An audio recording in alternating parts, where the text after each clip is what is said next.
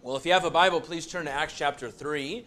If you do not have a Bible, they are under the chairs. You can use one of the church Bibles. We finally wrapped up the first two chapters of the book of Acts, and some wonderful, important, foundational truth there. And I love the progression. I love what we saw as Brother Paul last week wrapped up the chapter.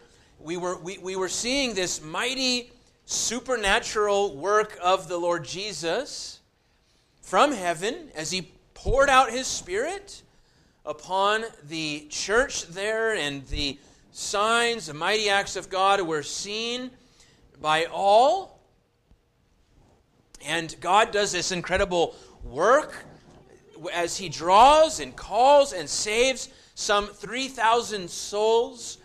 But then what we see that follows after this supernatural, extraordinary, miraculous work is something very ordinary. They devote themselves to the means of grace. And we see that instantly after the miracle of regeneration happens, the ordinary church life begins. The wonderful life of the church, word, sacrament, prayer, and the communion of God's people. And we see now today the ministry of the apostles post-resurrection, post-ascension, and post-Pentecost is now beginning as they get into their lives. And so let's look now in Acts chapter 3, and I'll begin in verse 1. Hear now God's word. Now Peter and John were going up to the temple at the hour of prayer, the 9th hour, and a man lame from birth was being carried, whom they laid daily at the gate of the temple, that is called the Beautiful Gate, to ask alms of those entering the temple. Seeing Peter and John about to go into the temple, he asked to receive alms. And Peter directed his gaze at him, as did John, and said, "Look at us." And he fixed his attention on them, expecting to receive something from them. But Peter said, "I have no silver and gold, but what I do have I give to you. In the name of Jesus Christ of Nazareth, rise up and walk."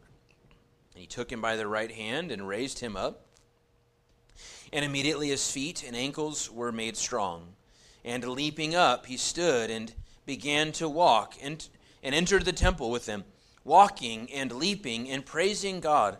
And all the people saw him walking and praising God, and recognized him as the one who sat at the beautiful gate of the temple, asking for alms. And they were filled with wonder and amazement at what had happened to him. While he clung to Peter and John, all the people, utterly astounded, ran together to them in the portico called Solomon's. This is the word of the Lord, and we say, Amen. Let's pray. Our Father, we come now to the preaching of your word, and so we come to you for help, Lord. Would you bless the preacher, not the preacher, but the preached word? Lord, would you use this message? Would you use your word and the exposition of it for your glory? Firstly, Lord, that you would be exalted, that as our children have been learning, that your name would be honored by us and by all men. Would you make your name great today? Would you extol your mighty works before us? Lord, I pray that you would bless the hearing of the word, that as we hear your word preached, that we might be transformed, that we might hear the very words of God declared today, and that our souls might be changed, that we might be moved from sinner to saint more and more into your likeness, that we might be turned away from that old man and made more anew in Christ. Grow us in our faith, Lord. Help us to believe. Help us where our faith is shaky or weak. Help where our hearts are half-hearted and weak. Help us where our devotion is lacking, Lord. Be with us today. Encourage us today. Fill us with your truth. May we see Christ. May we behold him in his glory, and may we be forever changed. We ask these things in Jesus' name. Amen. Well, we're seeing a pattern in the book of Acts that is a pattern all throughout the Bible, and it is a pattern of how God reveals himself to men, a pattern of revelation. And we see very often in the Bible that God does deed or act revelation. He does things, supernatural things. Basically, the God of heaven breaks into this world in a supernatural way, and he does things that are beyond nature. That's what we call a miracle, right? God reveals himself in acts and in deeds, and this revelation is followed then by word revelation. He comments and interprets those things that he did. And what that tells us is that God's works need to be interpreted for us. They're not self-interpreting. God comments on the things he does. He explains them to us. They have power, and things happen in and of themselves, i.e. the cross, but we have to be told and explained as to what exactly took place. So God does act or deed revelation, and then God comments on his acts. At times by a prophet, a preacher, an apostle in time and space, but then those words are inscripturated for us. So God acts, there is word revelation, and this demands a response. When you see the work of God, when you hear the word of God, we are summoned them to respond. Think about the mighty acts of God in the beginning of the Bible. We have the creation account. God in 6 days makes everything out of nothing, and he rests on the seventh day. And then we read that sin enters the world, and he promises a Redeemer that will one day come to crush the head of the serpent. We see in Acts, in Genesis chapter 6, the beginning of the story of a worldwide flood, that all die except one family. We see an account of a tower, a mighty tower that is being built, and God scatters the people and sends them off into different languages, into different nations. We see God call a man named Abram out of Ur of the Chaldees and tells him to go to a place that he will show him, and he promises that through his seed there will be a nation-blessing son that will come. We see him working through Isaac and Jacob. We see him sending Joseph to Egypt and then the rest of the family. And 400 years later, we see him calling a man named Moses. Now, I mention all of that to say that all of those mighty acts of God took place before they were ever penned in Scripture. Because Moses wrote the first 5 books of the Bible, right? Genesis, Exodus, Leviticus, Numbers, Deuteronomy, the law, the Pentateuch, written by Moses. So these acts happened in time and space, and then God commissions Moses to speak about them, to write about them, and God interprets those acts for us, and then we're summoned to respond. We think about the burning bush. Moses saw with his eyes a supernatural manifestation of God, and then God interpreted what he saw. I am the God of your fathers, the God of Abraham, Isaac, and Jacob. Take off your sandals. This is holy ground. And Moses a response is demanded. What do? You have to respond in some way to this revelation. The cross of Christ. The facts of the cross for us are insufficient. We hear the story about a Jewish man 2,000 years ago that did some incredible things, was arrested, condemned, executed, and even the fact that he rose from the dead.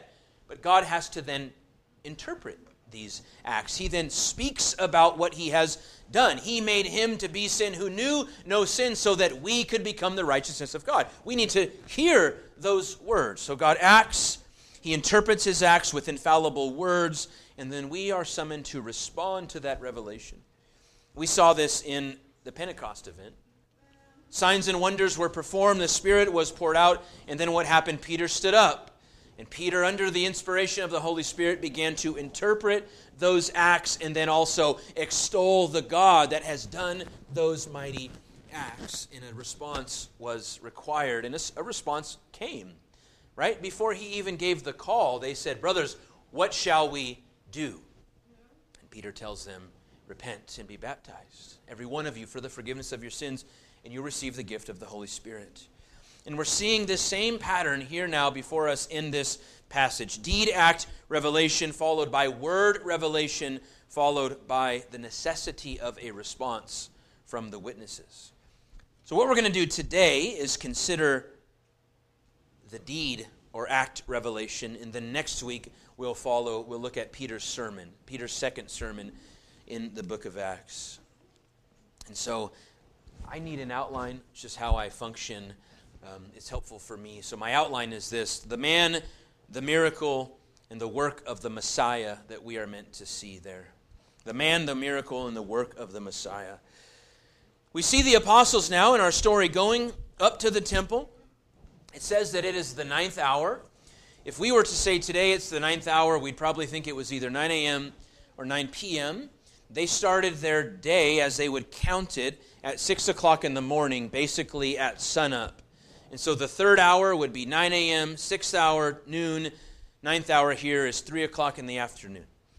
And they're going up to the temple for the evening sacrifice. Every day there was morning and evening sacrifices at the temple, and the Jews would engage at this time in morning and evening prayer. This is a pattern every day. As an aside, this is why many Christian traditions over the years have practiced, as we seek to do here, morning and evening worship, because the apostles immediately emulated what they had done as they worshiped morning and evening, and after the temple was destroyed, many kept this pattern. Not all have, but the Reformed tradition definitely has. And so they go to the temple and they encounter this man.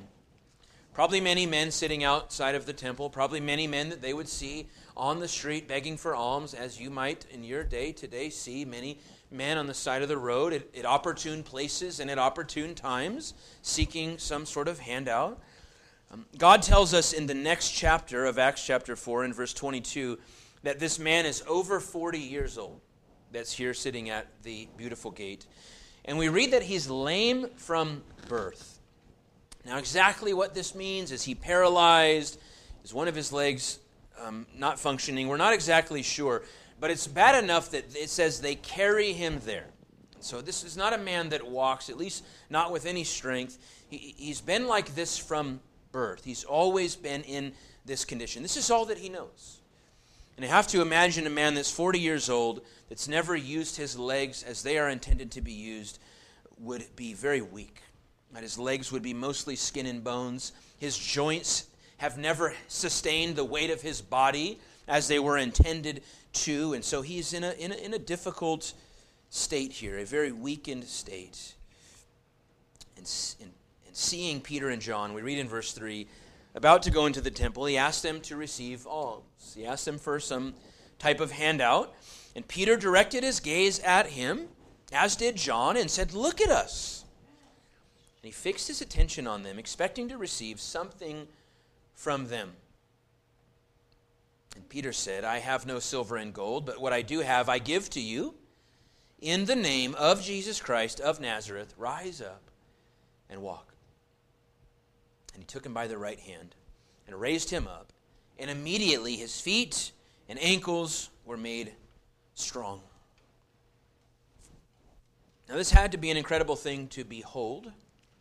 Certainly an act of faith on behalf of Peter, on behalf of the man. We'll talk about that shortly. But the first thing that I just want to draw our attention to is the compassion of Peter, and thus the compassion of the Lord. These are his disciples. We know that Peter, James, and John, and the rest of the apostles sat under the most incredible ministry training that anyone could ever imagine to sit under. They sat under 3 years of the theological seminary of the Lord Jesus Christ. Right? Nothing compares to the training they had, what they witnessed, how they perceived the heart of God as they beheld the Father in the person of Jesus Christ. As he says, "If you've seen me, you've seen the Father." And so he saw his Lord, I would imagine, be compassionate. He saw his Lord love the least of these. And so Peter has compassion on this man. How easy is it, church, to walk by someone in this situation and not really even bat an eye? To see someone in the ground, in the dirt, to see them filthy, covered in sores, to see them maybe even out of their mind, and to just be a little bit jaded, a little bit cynical, to lack really true love, true compassion, true concern. And if we're honest, maybe we even walk by and we have many assumptions, right, that sort of work in our mind immediately as we look at someone probably in this situation. Maybe we think to ourselves, this guy doesn't even want to work. Look at him. He could get a job. He could care for himself. Or maybe we think he's on drugs. Clearly, he's out of his mind. He's addicted to all sorts of intoxicants. Or maybe we see him and he looks fairly healthy, and we think to ourselves, this guy wants to live on the street. He's happy to be here. He's a mooch. I'm not giving him my money. I work hard for my money. Or maybe we look at him and we say, this is his bed that he's lying in. He did this to himself. It's his fault. Certainly the decisions of life have led him to this point. There's plenty of ways that he could get his life together. Plenty of resources out there. These are all maybe true, right? These things that we think. And Peter could have said something very similar. He could have said, hey, the last 10 guys that I saw walking up to the temple, they all asked the same thing. They all needed a handout, and I don't have anything. And he could have added to this man, don't you know that it's the time of prayers, and I'm busy going to worship the Lord, and God is more important than you here on your mat. I've got things to do. I need to glorify God and go and honor Him and offer my sacrifice and pray. Way more important. But he has compassion. He stops and he loves this man. He serves this man. And I think it's plain in the New Testament that as followers of Jesus Christ, we are called to be merciful as He is merciful. We're called to love the least of these, right? We're told to feed the poor and clothe the cold and to care for orphans and widows. We're called to not neglect to share that which we have, that which God has given us. And Peter, having sat under the ministry of the Lord Jesus, saw our Lord do the unthinkable as He would reach out and touch the flesh of a leper. Actually, touch a leper's skin. Unthinkable in His day. You know the story that the leper was an outcast of society, and if they came around people, they had to walk and yell out, unclean, unclean, unclean. Basically, I am polluted, defiled, stay away from me. You know, we experienced a little taste of this a few years ago with the whole social distancing. And God forbid, in a store you sneezed or coughed and got the attention of the masses, as if you should be crying out unclean. But Jesus was willing to step into that uncomfortable zone and even touch those that were polluted with illness and heal them. Jesus broke bread with publicans and tax collectors and harlots. And don't forget, church, that such were some of you. Such were some of us, right? Those outcasts, those unlovable people, those that society maybe didn't really want a whole lot to do with. Or maybe we looked very well-to-do, but we were full of pride and self-righteousness. We looked down our nose at all of those other people out there. And the Lord Jesus was compassionate and gracious to come to us in our hour of need, in our time of weakness. And I think there's a word for us here to administer the compassion of Christ. In all of our busyness, in all of our self-importance, in all of our cynical heart, I get all the things that we see on the street and elsewhere, the problems, I get it. But still, I believe the Lord wants us to have a heart. He wants us to love those that others won't love. Peter says to him, next I want us to see the power and authority of the name of Jesus. In verse 6, I have no silver and gold, but what I do have I give to you in the name of Jesus Christ of Nazareth. Rise up and walk. And so in the name of Jesus, this man is healed. I think this teaching, this concept of the name of Jesus has been often misused, maybe abused even. Sometimes we think that the name of Jesus is sort of a magical incantation, that if I say something, I declare something, and I have faith, I believe it, and then I say in the name of Jesus, God will do it, or it will happen.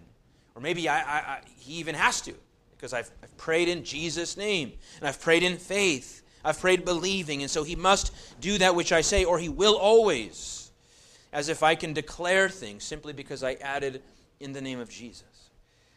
I don't think that's what Peter's doing at all. I think rather what Peter's doing is he is declaring the name, the person, that the source of the power here is none other than Jesus himself. Peter's claiming that he has no inherent authority, no inherent power in himself, but Jesus does. And Jesus works. And so that tells us, as we've been seeing in the book of Acts, and we'll see all throughout, that Jesus is still at work. Remember, he told his disciples in Acts chapter 1, you will be my witnesses, and you will receive power, he told them, when the Spirit comes. And power they have received. You will act as my representatives and my ambassadors. And they do. Right? You remember in Acts chapter 2, as Peter gives that incredible sermon that Jesus is the Messiah, the Son of David. He is enthroned in heaven. And he says, this Spirit, this that you've seen here today, he has poured this out. He has done this work from his ascended place of glory. It is in the authority and power of Jesus that many were saved. You remember in Acts chapter 1, pop quiz time, who wrote the book of Acts? Luke. Who wrote the book of Luke? Luke. And so the book of Acts is volume 2, right? The book of Acts is book 2. And in the beginning, the very first verse, remember Luke said this, in the first book in the Gospel of Luke, O Theophilus, I have dealt with all that Jesus began to do and teach. The implication is that, O Theophilus, in this second book, I am dealing with all that Jesus continued to do and continued to teach, but now from his ascended place of glory, seated at the right hand of the Father. And so Jesus is healing, and Jesus is drawing, and Jesus is saving men from heaven through his Spirit-empowered witnesses. We've heard this and will continue to hear this in the book of Acts. And I repeat it again today, church, because I think it should be encouraging to us. Because Jesus Christ has promised to build his church. Amen? That is a promise that he will fulfill. The gates of Hades shall not prevail against Christ's war church as the church militant engages this world. Jesus has promised that when his name is preached, when he is preached, that men will grow in spiritual maturity. I love Paul's words in Colossians 1. Him we proclaim, warning everyone and teaching everyone with all wisdom, that we may present everyone mature in Christ. So there's a sanctifying effect when preaching is happening in the name of Jesus, and when Christ is preached, men will be changed. When his name is proclaimed, all that call upon that name will find salvation. Any that calls upon the name of the Lord will be saved. And thus, when we minister, church, in the name of Christ, under the authority and under the power of Jesus, by faith, Christ is at work. Through our feeble efforts, through our anxieties, through our fears, through our weak devotion, Christ is at work. I wonder if we're honest with ourselves at times, when you look someone in the eye and you tell them that you can have the hope of forgiveness of your sins now. That God can redeem you today, in this moment.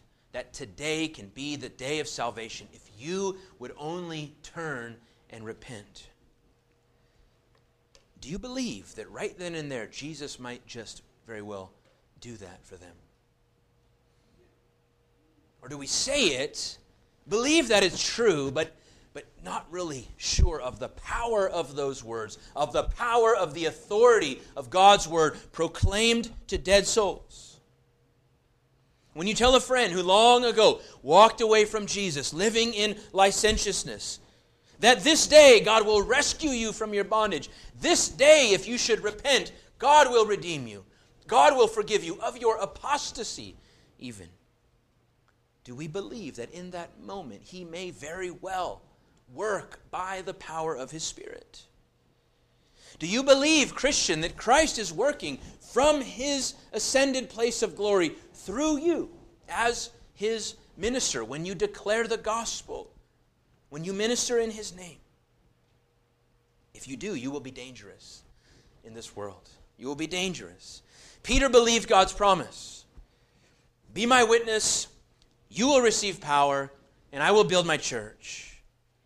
Now, I don't believe that this text is warrant for us that we are to be faith healers, that our main job is to go around commanding people to be healed, that we declare in the name of Jesus that people's bodies be restored in a moment. Do we pray for healing? Yes and amen.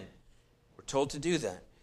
But I don't believe that this is our ministry, that this is what we are to go and do. I would actually discourage you from grabbing someone's hand and saying, rise in Jesus' name, to be presumptuous in that manner that Jesus will in that moment heal. Our ministry is not one ultimately of physical restoration. It is a ministry of reconciliation.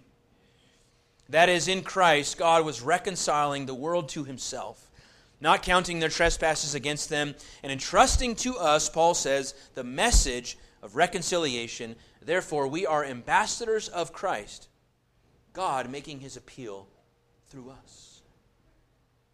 Do not diminish, church, in your own mind, the power of Christ as He works through His Spirit-empowered witnesses. The strength is not in you and I. Amen? Praise God for that. Praise God for that. It's not in our power of persuasion, but it is in the authority of the name of Jesus Christ and the Spirit that is in us and working through us. Now, we may not have silver and gold in that moment. We likely, as we encounter the stranger on the street, wherever they may be, in the cubicle at work, wherever you encounter someone, we may not have what that person wants and thinks that they need, but what we do have, we ought to freely give. What we do have, we ought to freely give. Because whether they realize it or not, we have what they need. Amen. We have the main thing that every soul on this earth needs. And Peter says, what I have, I give to you freely. Whether it be the tax collector who's high and lofty and is rich and hangs out at the fanciest of places, or whether it's the harlot that is broken and destitute and spent and used up by this world, we have the greatest gift. We have the gospel. And every time that Christ is pleased to use that gospel by the power of His Spirit, it will be effectual. It may be in that moment, it may be 20 years later, as that person finds himself in trouble and calls upon the name of the Lord. And so we've seen the man, we've seen the name of Jesus, that we as Christ minister in, the authority and power that the name of Jesus conveys. And now the miracle.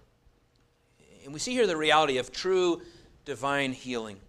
Verse 6, Peter said, I have no silver and gold, but what I do have I give to you. In the name of Jesus Christ of Nazareth, rise up and walk. He took him by the right hand and raised him up.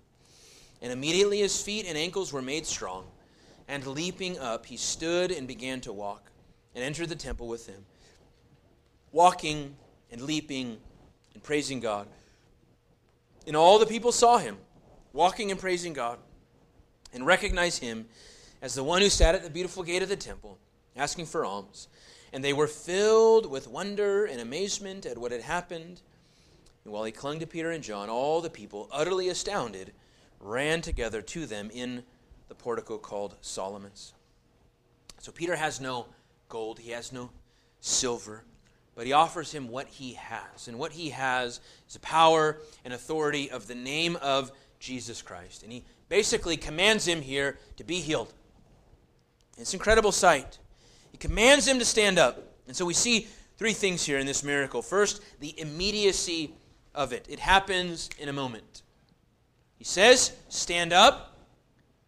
And that healing is happening as soon as his hand is grabbing him. And this man, as we'll see, not only stands, but he leaps off the ground, off of his mat that he's been on for 40 years.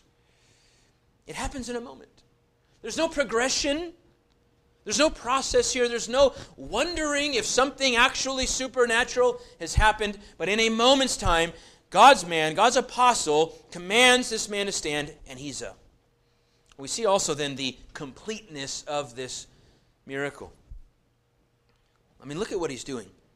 He's leaping up from the beginning. Peter reaches out his hand, and he goes to pull, and this man is not reluctant. He doesn't pull his hand away, but he leaps up out of his seat, off the ground.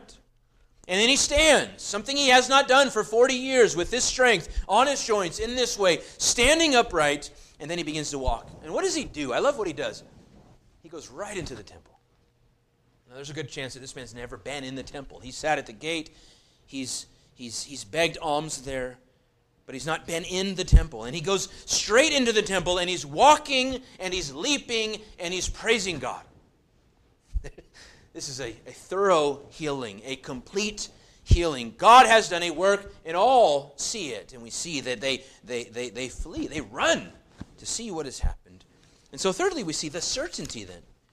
There's no question if something has happened. It's evident for all to see. They saw this man, they knew who he was. He was at the gate, he was in the dirt, sitting there on his mat, and now here he is. He's jumping up and down. He's praising the Lord, his God. There's no questioning. There's no controversy. It's immediate, complete, and certain.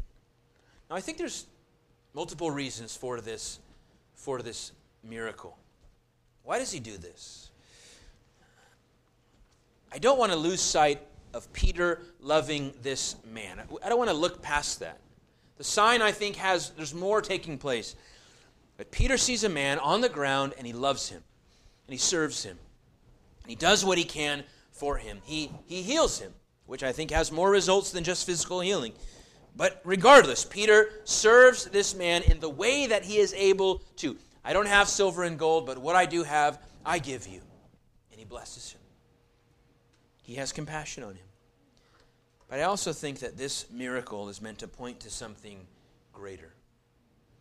Right? The deed or act revelation of God is always followed by word revelation. An infallible word interprets what is happening.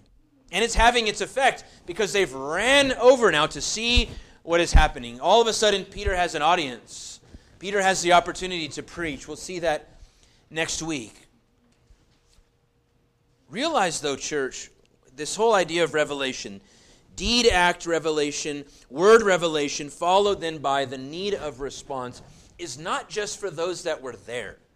It's actually for everyone, because it's in the Word, right?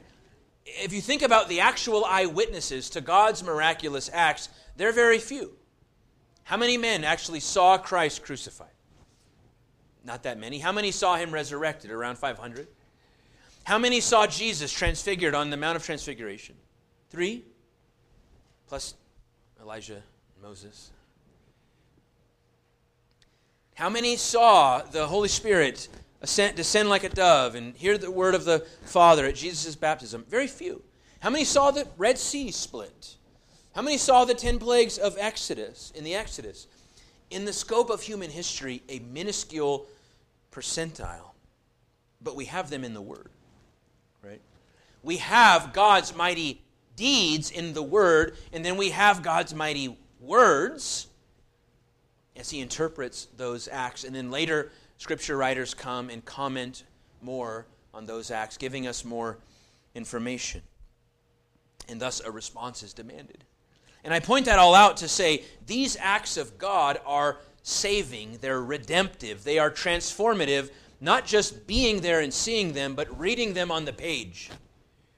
To read that Jesus Christ healed a lame man from his birth, and then to read about the glory of God demands that we, even now, here, respond in some sense. We'll get to that. Thirdly, then, the Messiah, the work of the Messiah that we are meant to look to. This sign, this miracle, once again, I think points to something more.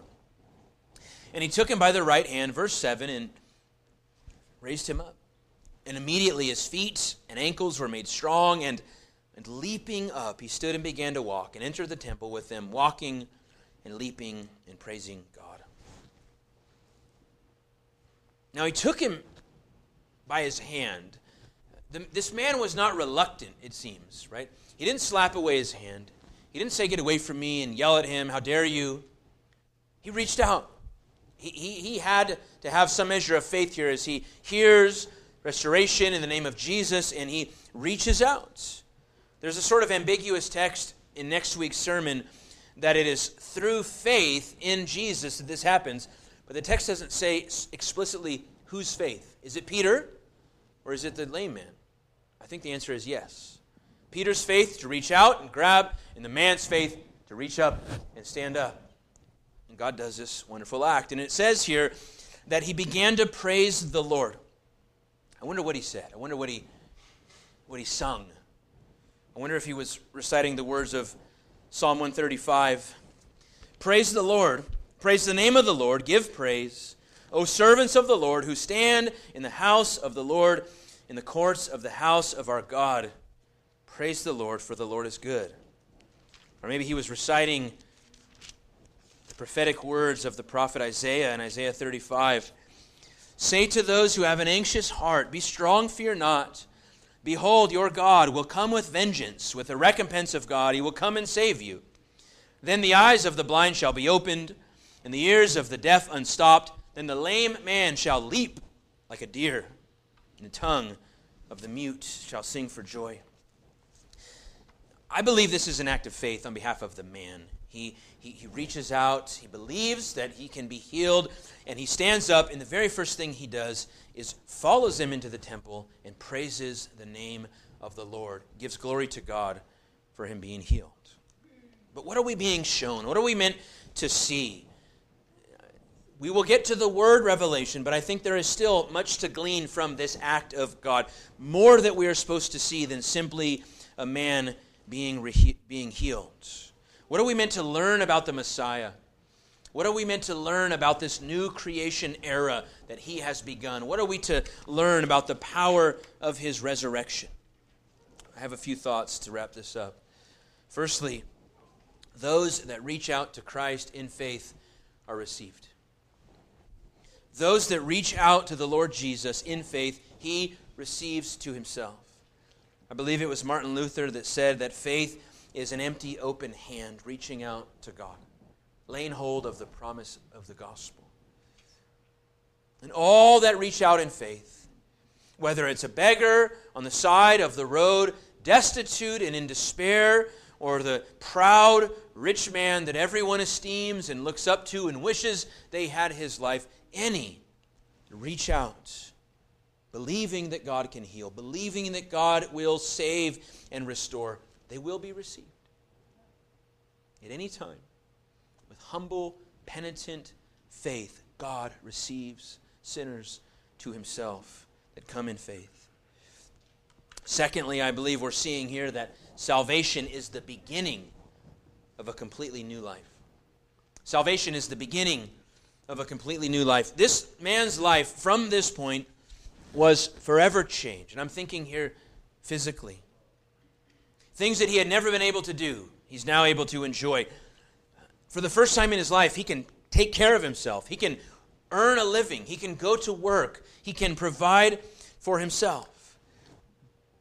And as one comes to saving faith, our lives are forever changed. Amen?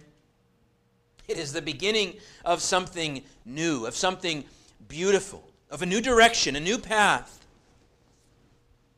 a new agenda, if you will, a new Lord, new principles, new priorities. In this man's life, from that point, as he reached out his hand to Jesus, is completely new. Thirdly, salvation in Christ means a new identity. A new identity. He was a cripple. Right? He was an outcast. he was someone that had no hope of being a normal contributor to society. He was looked down upon. He was treated probably poorly at times.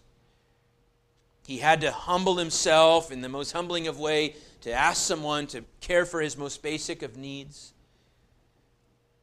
And in a moment in time, he has a new life. He's a new person. He can stand and walk with men as he has never stood and walked with men before. And the truth, Christian, is this: if you are in Christ, you are not who you once were. Amen? You are not who you once were. But you have a new name, a new identity. You are no longer identified by those things which marked you before.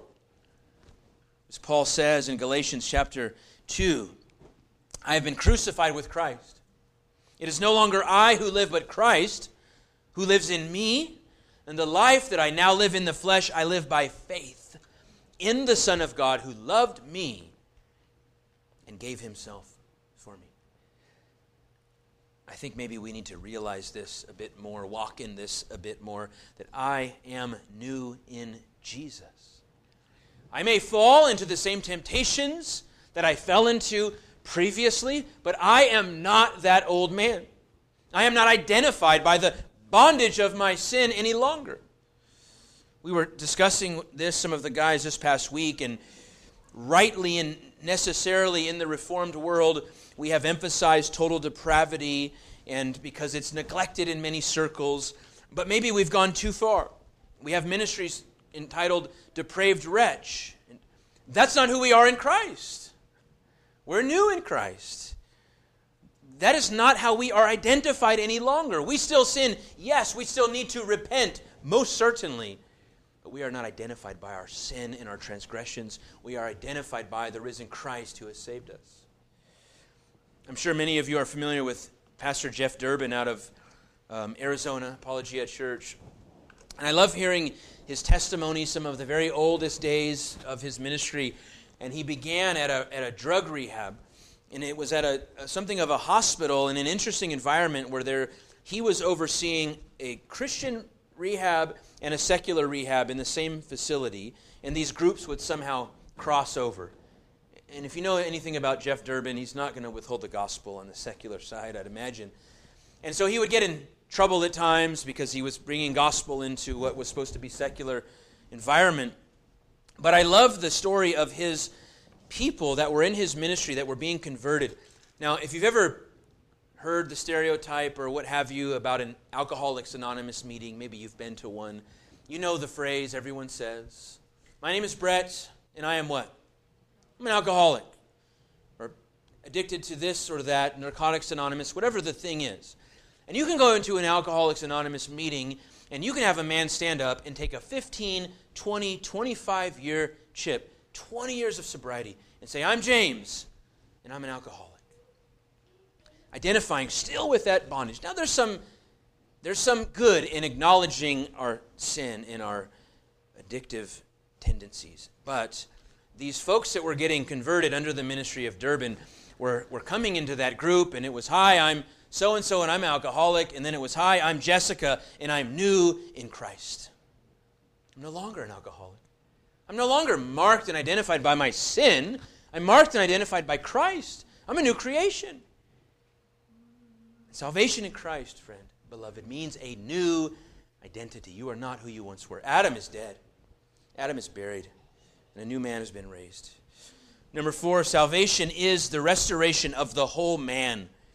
The whole man. When Jesus heals the sick, they are fully and completely restored. And it's incredible to imagine just thinking about the implications. Meditate on this healing later and think about a man who has been lame for 40 years. He's never walked. He's never leapt. He's never stood upright as he does here. He's never walked with other men with his shoulders high. He's never been into the temple. His joints, his knees, his ankles have never held the weight of his body in his entire life. He may very well never have jumped a day in his life. And when Christ heals him, he leaps out of his seat and he's jumping, and I'm going to add something to the text. I think he may even be clicking his heels. He's so excited here. But we see that he's fully restored. He is fully made new. And salvation is the restoration of the whole man. When Jesus saves a soul, it is whole soul restoration. The whole man embracing and transformed by the whole Christ. The mind renewed, the heart transplanted, the affections transformed, the will unshackled, the soul renovated, man set free from the power of sin, the penalty of sin. Praise God, the pleasure of sin has a new taste. And we see that pictured here in this man's healing, that when one reaches out to Christ in faith, the whole man is made new, the whole man is restored. Fifthly, there is power in the Word of God proclaimed in faith and empowered by the Spirit. The words of Jesus and the words of Scripture rightly preached by Spirit-filled preachers is able to raise the dead. Amen? Able to raise the spiritually dead from their eternal tomb to new life. The words of Jesus, declared in faith, empowered by the Spirit, are able to change hardened hearts, are able to save the soul, renew the mind, to root out pet sins that have ensnared us for years. The Word of God, empowered by the Spirit, is able to restore your broken marriage. I can testify to God's grace to heal a home. The Word of God, empowered by the Spirit, can reconcile your severed relationships, can mend the mind of the residual effects of abuse and suffering. Because the Word of God is alive. Amen? The Word of God is living and active and powerful and sharper than even a two-edged sword. It discerns the thoughts and intentions of the heart of a man. Brother Paul prayed for the saints in Kenya. And if you may have saw the video, I shared it on our Facebook page. If you haven't, I encourage you to go there and look at the videos. Our brother John Smith, he's visited us here a number of times, ministers in central Washington. He's a Southern Oregonian at heart, but the Lord took him away from us. But he had this wonderful opportunity to go to Africa, him and his co-elder. I still haven't got all the information on how this came about. But in the video, you see what your mind imagines in a church in Africa. A hut with dirt on the floor with people that are exuberant for Jesus Christ. Singing, praising, and that moment comes when they're given Bibles in their hands and the pastor is preaching. When you wake up in the morning, study the Word of God. When you go to bed, study the Word of God. And they're filled with joy because they've been given one Bible in their language, one copy of God's Word. And they know that in that text is life. Is life. It's sad how duty-bound we can become to the Scriptures. We have to check our box to do our reading plan for the day and then move on with our day. Failing to see that there's life in the text. There's life on the page. Transformative power in the words as we hear them preached and as we read them to our own soul. Sixthly and finally, the mighty acts and deeds of Christ demand a response. There can be no sitting on the fence when it comes to this revelation. And I'm not only talking about then, certainly then. You see a man healed, you hear Christ preach, you must respond. But remember, those stories, those redemptive acts have been recorded and scripturated for us, and they are transformative and redemptive now as they're read and as they're preached. And a text like this demands a response, even from us today. Either Jesus Christ is a liar and the Word of God is not true, or he healed a man that was lame from birth and is God in the flesh and worthy of worship. Amen. There is no neutral ground. There's no room here to say that Jesus was a wise sage. He was a wonderful teacher like many of the other teachers, because the Word of God does not allow that. Jesus said, before Abraham was, I am. I am. And they didn't pat him on the back and say, "Praise God, brother." They picked up stones to take his life. Jesus said, "If you've seen me, you have seen the Father." Imagine saying that to a strict monotheistic Jew. If you've seen me, you've seen Yahweh. The doubting apostle, Thomas, said, "Finally, my Lord and my God."